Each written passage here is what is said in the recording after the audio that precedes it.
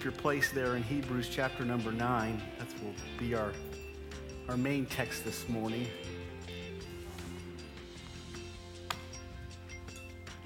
Sometimes it's difficult to get back up here after a few weeks off and to know what to do and what to say. And I appreciate last week Ron filling in the pulpit and did a great job with his message and challenging our hearts, and then Jeff as well. Just two great messages the last few weeks that were really challenging to our hearts, and appreciate those guys for filling in. It's a blessing and an encouragement to be able to come myself and be fed with other men preaching. And so just wanted to say thank you to those guys, and thank you all for being here this morning. I trust that we will receive a blessing from God's word as much as we have already received a blessing from being able to sing praises to him. We notice in our text of scripture that was read already by Jason that there's a covenant that's spoken of, and that covenant that's spoken of is it's also called a will or a testament, and that covenant is sealed or is put into force by the death of the one who has made the testament or has made the will. And what I want to focus on this morning is the covenant that the church is built upon. And I want to use, really, we don't have enough time this morning to cover all that could be covered in regards to the covenant that we're built on as a church. But I want to build a little bit of a foundation in the first 2 points, and then I want to look at some practical things in Hebrews 10 that help us to understand how we can function together as a church based upon the covenant that we're built upon. It's so important that we know what we're built on, and we know what our focus is and what our hope is, and all of those things, so that we can then treat each other in such a way that is a constant representation of what our lives are built on. And when we know what our lives are built upon, it becomes easier, again, to treat others that way, to grow together, to learn together, to challenge each other, to help each other, to nurture each other in that growth process. But the reality is if we don't build on the right covenant or on the right foundation, we can become very critical of each other. We can become very hurtful to each other. We can become each other's enemies instead of being each other's friends. It's almost like if you build on this covenant over here, you become opponents on different teams. If you build on this covenant over here, you become a teammate. And now we're working together. We're growing together. We're developing each other, and we all fall short, and we all fail, and we all have different positions, and we all have different parts. But we know that we're working together for the greater purpose. And that is ultimately, as we know, why we were created, which is for the glory of God. And that's why we were created. And as a church, we're capable of glorifying God best when we work together in a united way under his marvelous grace and promises to us. Christianity is built on a covenant that was made by God. There are several covenants in the Word of God, and two primary covenants that actually kind of guide Christianity or guide religion today. Just a few covenants in God's Word. There's the Adamic covenant, which was God's promise to Adam and Eve if they didn't eat of the fruit of the garden, that they would live forever and that they would experience God's blessing. So the covenant that was made to Adam was a covenant of blessing based upon obedience. Then you have the Noahic covenant, in which God says, with the rainbow in the sky, he says, I will never flood the earth again. I'm never going to send my judgment in such a way as to flood the earth again. If you go to the end of the scriptures, the Bible is very clear that the next time that God will judge the earth, it will be by fire. So God makes a promise to Noah, and every time you see that rainbow in the sky, we see them around here quite often. We right by our house, we see actually two on top of each other every time it rains. It's just the most beautiful thing. And every time we see those things, it's not just that, oh, okay, wow, that beautiful rainbow in the sky. That's actually a reminder of the promise of God to Noah, that he would never flood the earth again. So when we see that rainbow, we're meant to be reminded of God's goodness. We're meant to be reminded of God's covenant with his people. Then we have the Abrahamic covenant, in which God, in Genesis 12 and in Genesis 15, God selects Abraham, and he makes a covenant with him, and he tells him, I'm going to make of you a great nation, and I'm going to bless all the nations that bless you, and I'm going to curse all the nations that curse you. The interesting thing about this covenant is it is blessing without any prerequisites. With the Abrahamic covenant, God makes a promise to Abraham, but he doesn't require anything of Abraham for that promise to come true. The only thing that God not necessarily required of Abraham, but that was a part of bringing that promise to fulfillment, was Abraham believing the promise, accepting it by faith, and then journeying to the end result. Then you have the Mosaic covenant, which is the 10 Commandments, obedience resulting in blessing, again, very similar to the Adamic covenant, in which Adam blessing through obedience, Mosaic blessing through obedience. If you keep the commandments, then God will bless you. And we don't necessarily hold to that, okay, at all, but our culture does have a tendency to lean in that direction. We may not say, if you keep the 10 Commandments, God will bless you, right? Because we all know that we all fall short of that. Romans 3:23, for all have sinned and fallen short of the glory of God. We all know that we fall short of that, but we are likely to say, hey, if you do these good things, God will bless you. It's really no different. What you're going back to is you're going back to a covenant that is built upon obedience leading to blessing. We have to be careful of that. We have to be careful of that from a salvation standpoint and also from a sanctification standpoint. We might miss what God has for us. Then God made a promise to David that he would establish his throne forever. And then in Hebrews, in these last chapters, 7, 8, 9, and 10, as well as back in the Old Testament, the book of Jeremiah speaks of it, and all throughout the Old Testament as well, is what's known as the New Covenant. And the New Covenant is that God will write his law on the hearts of man, and he will forgive their sins. This is the New Covenant, the one that has been sealed. This is why we believe that the church began at Pentecost, because according to Hebrews, what was just read, that a testament or a covenant is not put into force until the death of the one making the promise. In this case, the New Covenant is a will. Okay, we all understand what a will is, right? And we write out a will, and that will is not enforced. It's there, and we can read it, and we can see what it implies and what it includes, but that will does not come into force until the person who wrote the will dies, passes away. And then immediately when that person passes away, that will is put into force, and everything in that will is carried out. That is what the New Testament covenant is all about. It's a will, it's a promise that God made that was founded on and built upon the death of Jesus Christ, his son. And that through the death of Jesus Christ, we have all of these promises being opened up to us. All of these promises of God's word becoming real to us through the death of Jesus Christ.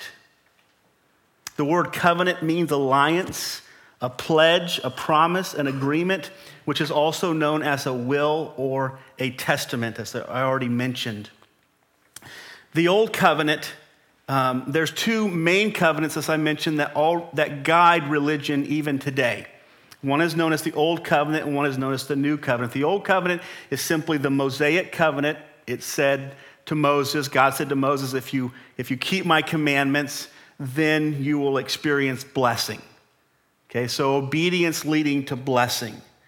The problem with the Old Covenant, there are several problems with the Old Covenant, and we'll look at them here in just a moment. But again, it was a system based upon works leading to blessing, and it was ascertained the way that you claimed this promise for yourself was by obedience. Okay, the New Covenant, which is in the New Testament, is a covenant of grace. It is God making a promise to us.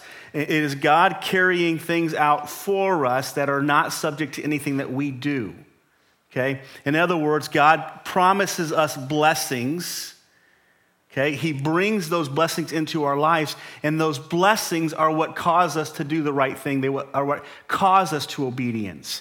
In the Mosaic covenant, it is obedience. You be obedient and I will bless. In the new covenant, I will bless and therefore you will be obedient. So God creates within us the things that he demands of us in the new covenant. It is totally of grace. We know grace means unmerited favor. Jeff spoke very well of it. Unmerited favor. It's not something that we deserve. It's not something that we understand or comprehend. We just simply receive it by faith.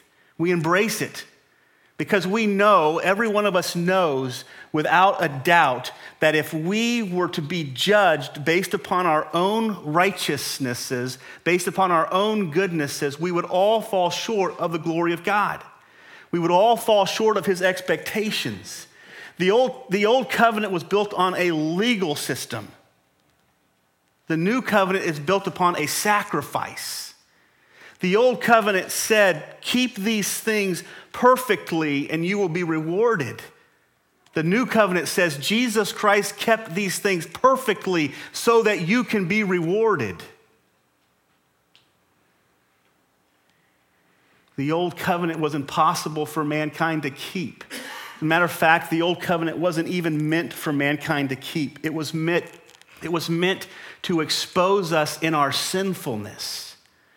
It was meant to show that we were not capable of keeping God's commandments. One of the things that we have so many legal people in here, police officers and things like that come to the church here. And you guys all know that you're not called to go out and reward the good. You're called to go out and punish the evil. And when somebody goes speeding down the road, you don't get out and stop and say, you know something? They haven't sped this whole week, so I'm going to give them a pass. What you do is you focus on the crime that they've committed at that moment. And the law only focuses, remember this, the law only focuses on the evil that we have done. It never takes into account the good that we have done.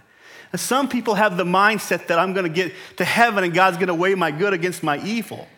If you think that way, then you're placing yourself under God's law, and God's law doesn't care about your good. All it does is it keeps a record of every time you sin. Legal guys, right? Police officers in here. How many records do you have at your office of all the good deeds that a citizen has done? 0? I'm glad to hear that. How many records do you have of all the crimes that people have committed? That's the way the law works. That's what the law is meant to do. But while the law keeps track of all of the things that we do wrong, grace keeps track of all of the things that we do right. Grace doesn't notice the things that we do wrong because grace is favor based upon the work of Christ. Grace is kindness that God gives us in spite of who we are. Grace is God's taking Jesus Christ's record of living 33 and a half years and never committing one sin, in addition to that, doing everything right. Grace is God, the judge, taking his record and putting it into your file. So when you break out that record, you see the works of Jesus. And God says, I'm going to reward John Prettyman for what Jesus did. That's grace. That's what the new covenant is all about. That's why the new covenant brings hope. If you want to turn with me in your Bibles to the book of Galatians in the 4th chapter.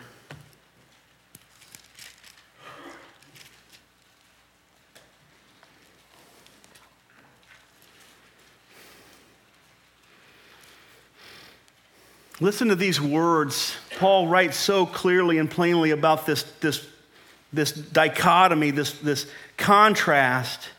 He says in verse 21, tell me, you who desire to be under the law, do you not listen to the law?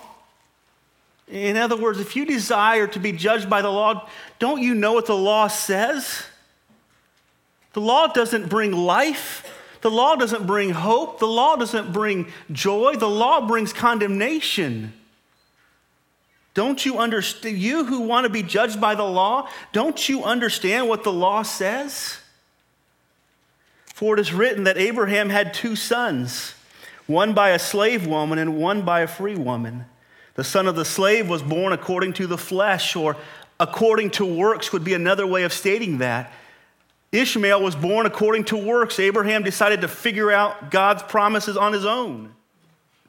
The new covenant is a covenant of change. He's going to transform you. He's going to make you new. It's good and not bad. It's a covenant, number 3, it's a covenant of mercy, a covenant of forgiveness, a covenant of forgetfulness. He says at the end of the covenant, he says, I will remember your sins no more. The idea is not that God forgets our sins, like he doesn't know them, because he knows everything. The idea is this, that he will never hold them against us. He will never hold them against us. And the reason for that is, Isaiah 53, he held them against Jesus. Never think of mercy. People often think of mercy as when we don't get what we deserve, right? That's the definition that most of us have of mercy, okay? Let me expand on your definition of mercy. Mercy is when somebody else gets what you deserve. Don't cheapen it down to some overlooking your sins as if they never get paid for. Look at your sins as carrying with them the greatest and highest price, and somebody came in your place and took the payment for you. That's what mercy is. And you know what grace is? Grace is not when God gives you a special blessing. Grace is when Jesus Christ gives up a special blessing and God gives it to you. You see, everything that we experience for good in life, Jesus Christ made the sacrifice that we might have it. It cost everything for Jesus. And it cost nothing for us. It's not a cheap salvation, my friends. It is an expensive salvation. The grace is that you don't have to pay it because Jesus did. It's a covenant of mercy. The Bible says in Titus 3 and verse 5, not by works of righteousness which we have done, we are saved, but by his mercy and by the washing and regenerating of the Spirit. We are saved not by works that we have done, but by the mercy of God. Number 2, the sign of the new covenant. Every covenant in the Bible has a sign with it, okay? When God gave Abraham the covenant, he told him that he would have a son, Isaac. When Isaac was born, it was a sign to Abraham that God's covenant was going to become real to him. The sign was also given through the circumcision. The circumcision of the Jewish people was a sign that God was going to keep his promise with Abraham. The rainbow in the sky is a confirmation of the covenant that God made with Noah. I will never flood the earth again. We get to see that all the time. The covenant, the old covenant, which was the Mosaic covenant, was confirmed by a set of tablets, 2 written tablets of stone, right? That's a confirmation of the covenant. It's interesting when Abraham, I always get Abraham and Moses mixed up. I don't know why. When Moses threw those things on the ground, right? The Bible says that the covenant was broken. That was the sign of the covenant. And he had to go back up onto the mountain and get the sign of the covenant again and bring it back down. And if you study the scriptures, you will find that he reintroduces it as if it's a new covenant. It's the restoring of a covenant that was broken. So the covenant that was there was symbolized by those tablets. Let me say this to you. The church, you and I, are a witness, a testament, a sign to the new covenant. We're a sign to the new covenant. If you have your Bibles, turn to Acts chapter number 1. And there's several other thoughts that I could go through on this, but I'm not going to have time to do it because I want to get to my last thought here. But here's a verse in Acts 1. We'll help you think about this, okay? I've often viewed Acts 1 as being kind of an evangelistic passage of scripture, an evangelistic verse, but I want you to think of it this way. In Acts 1 and 8, the Bible says, "And you shall receive power after the Holy Ghost has come upon you, right? So we receive the Holy Spirit. And he says this phrase has always boggled my mind. He says, and you shall be witnesses unto me. The scriptures say, the writer, the Lord says, you will be witnesses unto me in Jerusalem, Judea, and Samaria, and to the uttermost parts of the earth. And I'm giving you the King James rendering because that's what I have memorized. Okay? Here's the idea.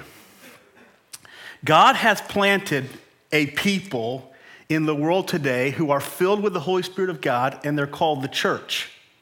Okay?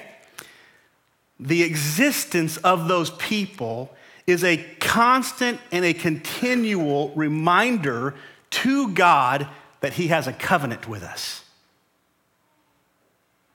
And that as long as we're here as a church, God is reminded of the covenant that he has. And remember this, the covenant that he has, according to what we read in Hebrews, was made with Israel. Right now, the Israelites, according to Romans 11, have been given a partial blinding. But there's a constant reminder because the devil is continually bringing accusations to God, towards God's people, working to get God to destroy them. And do you know what keeps God reminded of his covenant?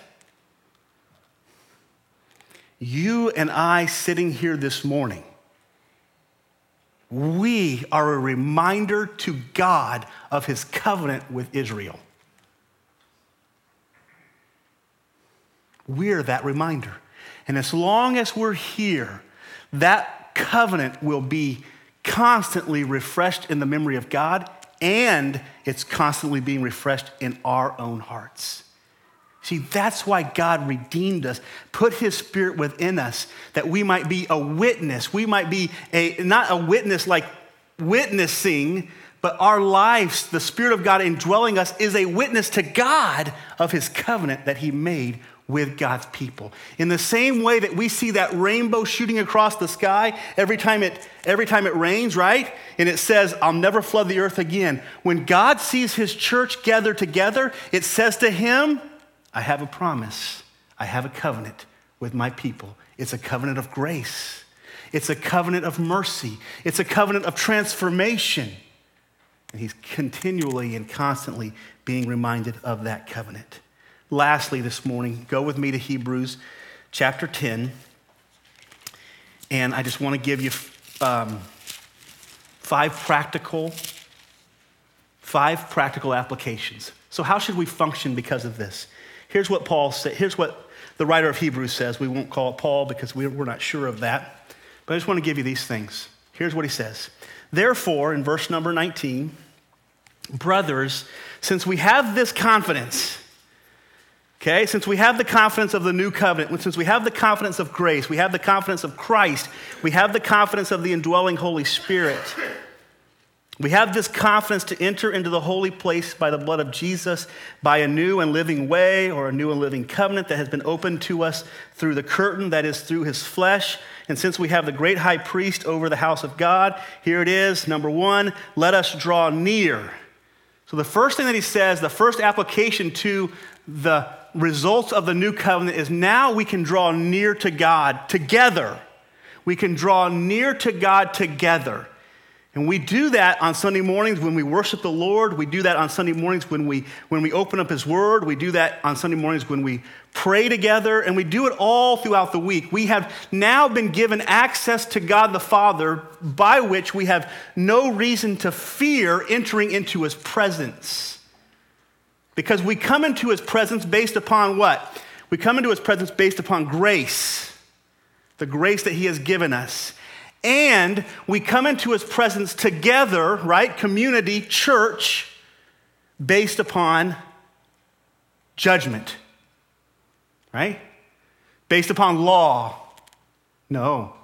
We come together and we enter into God's presence based upon grace. Do you know what one of the greatest interferences of a community of believers entering into the presence of God properly is? It is when one individual within that community decides, I'm a law person and not a grace person. It's when they look at other people and they begin to judge every word and critique every action, and they begin to destroy that person. It doesn't just destroy that person, but it destroys their community entering into the presence of God. He says, let us now, because we have this settled, our foundation is grace, let us now enter into God's presence. Let us now draw near to him and experience his goodness and his grace. He says, let us draw near to him with an honest heart, a true heart.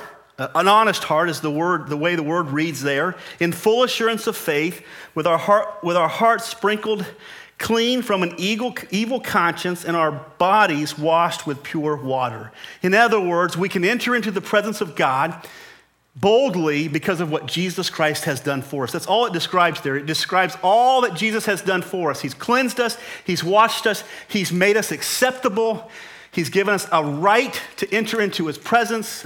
John 1:11, if any man receive him, he be given the right to become the children of God. He's given us the right to enter into his presence. Hebrews 4 and verse 15, let us now therefore come boldly before the throne of grace that we might receive help in times of difficulty. Because we live under the covenant of grace, we can come really close to God and not be afraid.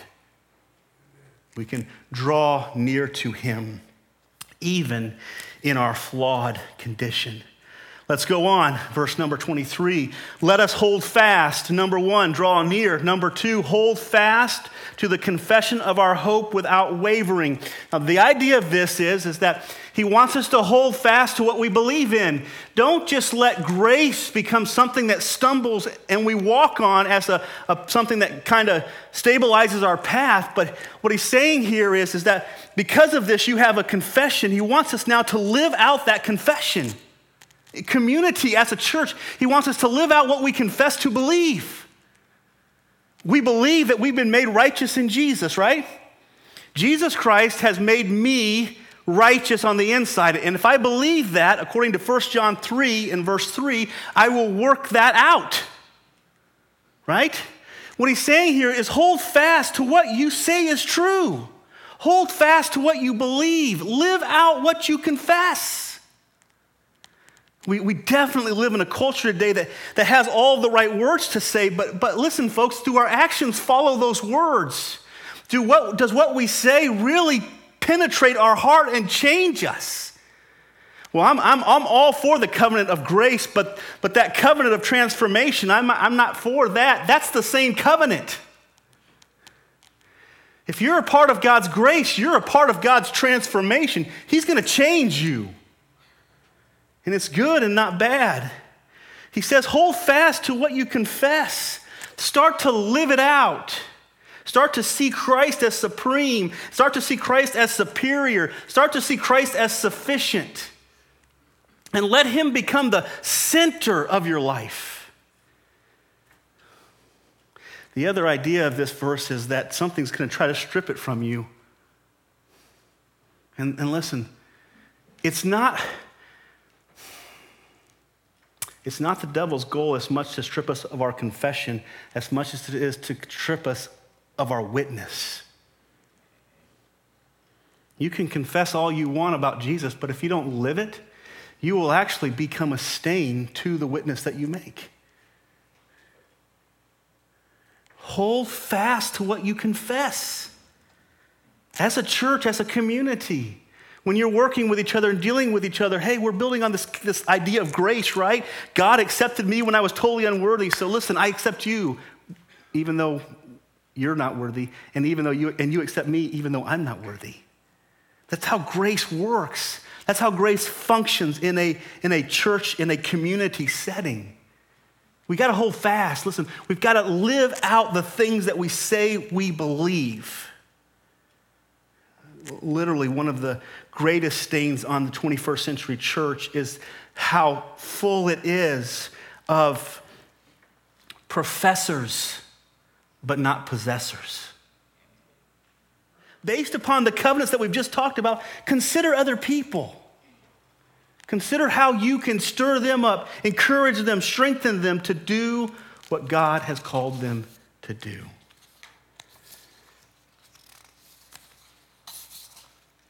And he says, stir them up to good works and love, which is what God calls us to do.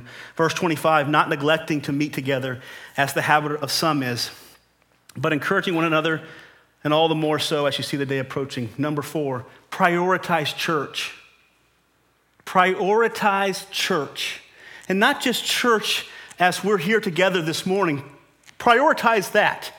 But prioritize your small group throughout the week. Prioritize your opportunities to meet with other believers. Prioritize it. That means put it at the top of your schedule. I know this is hard for us to get our minds around, but this is what God calls us to. He says, seek ye first the kingdom of God and his righteousness, and all of these things will be added unto you. All of the things, folks, that are keeping us from being focused on Christ are the things that he says will be added unto us if we focus on Christ. The devil has deceived us to say, focus on all these things, and the Lord says, focus on me and you'll have all these things. Prioritize the things of God in your life.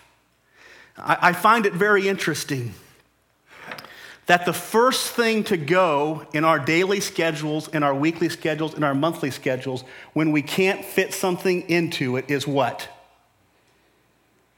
It's devotions, it's prayer time, it's church. When we think about going out and doing something fun as a family, we think about what day of the week?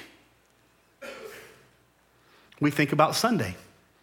That's the freest day. Listen, folks, Sunday is not the freest day you have. It's not. The world has taught you that it is, and they've lied to you. Sunday is God's day. It is the day that has been set apart. It was the day that Jesus Christ resurrected from the dead. It was the first day of the week in which God calls us together. And not just Sunday is priority one, but all things that are God's things are priority one. Maybe the world would stop questioning the reality of our gospel if we would start expressing how valuable it is and the things that are associated with it are. And honestly, folks, maybe our kids would stop questioning the validity of our gospel if we start putting it on the top of our schedule. I've heard it said before that children catch more than they're taught. Prioritize church. That's what he says here. He says, never count the assembling of yourselves. When you come together, when your church comes together, when your community comes together, never count it an insignificant thing. I know you can't make it to everyone. I understand that. There are things in life that keep us from doing that. I understand that. I'm not trying to condemn. I'm simply saying this. We need to think about where is it on our priority list. When we think about throwing something out that's not so important, what comes to mind first in our weekly schedule? I've heard people say to me on occasion, we ask them, do you have devotions this week or this morning? They say, I just didn't have time for it. I want to follow up that question with, did you go to work? Right? You know what the Bible says in Psalm 1? That those who meditate on the word of God day and night will be like a tree planted by the rivers of water, and everything that they do will prosper. We need to prioritize things back. Why? Because we're under grace. Because of all that God has done for us, undeserving, we should live it out. And then lastly, if you study the remainder of this chapter, the writer says this: if we go on sinning deliberately after receiving the knowledge of the truth, there is no longer a sacrifice for our sins. The last thing is live reverently. Two things. Number one, don't take God's grace for granted. He goes on to say in this text that people who take the grace of God as a license to sin, basically, that their punishment will be far greater. We look at grace as some kind of cheap right for us to do what we want to do. Grace was an expensive purchase to transform you into the image of Jesus Christ. And he paid the full price for it. We need to live reverently of God's grace. Romans 6, verse 1 and 2, what shall we say then? Are we to continue in sin? Because sin makes opportunity for grace. Are we to continue in sin that grace may abound? He says, by no means. How can we who died to sin live any longer in it? And I close with this verse, Hebrews 10:29. He talks about this, following this passage, he talks about this group of people who heard the truth and they rejected the truth. He says, how much worse punishment do you think will be deserved by the one who has trampled underfoot the Son of God and has profaned the blood of the covenant by which he was sanctified and outraged the Spirit of grace? These are some things that we need to think about as a church, as a community. The new covenant is so amazing and so extraordinary. And God has said, Grace Bible Church, Hollister, I'm going to plant you. I'm going to put my Spirit within you. I'm going to change you, and I'm going to plant you there. And you're going to be a constant reminder of my covenant with my people. And then he says this, because of this, do these things. In other words, we get to express what we know is true inside of us. So I challenge us, if you're here this morning and you're not saved, you don't know Christ by grace, you know Christ by works, I challenge you to confess to him your unworthiness and to accept, to believe, to trust, to embrace that Jesus Christ has done everything necessary for your salvation. If you're a believer this morning and you're a part of Grace Bible Church, my plea to you is this: let us be a community of people that reflect God's covenant of grace with each other and God's covenant of grace with those who are around us. Let's pray. Father, thank you for our time together this morning. Thank you for your word and the truths that are there to guide us and direct us and to humble us, to make us what you want us to be. Help us, Lord God, to live in sincerity, to live with boldness and confidence in what you have done, to not be afraid or to be fearful, but to embrace the grace that we have received and to live it out as a witness of your covenant that you have made. Let us be like the rainbow that reminds us that it won't rain, that we would be like the rainbow of life that would remind others and you that you have made a promise. And that promise is that you'll change us and you'll forget our sins. Thank you so much, Lord. We pray your blessing upon this day and the remainder of our week. May you be glorified in it. In Christ's name, amen.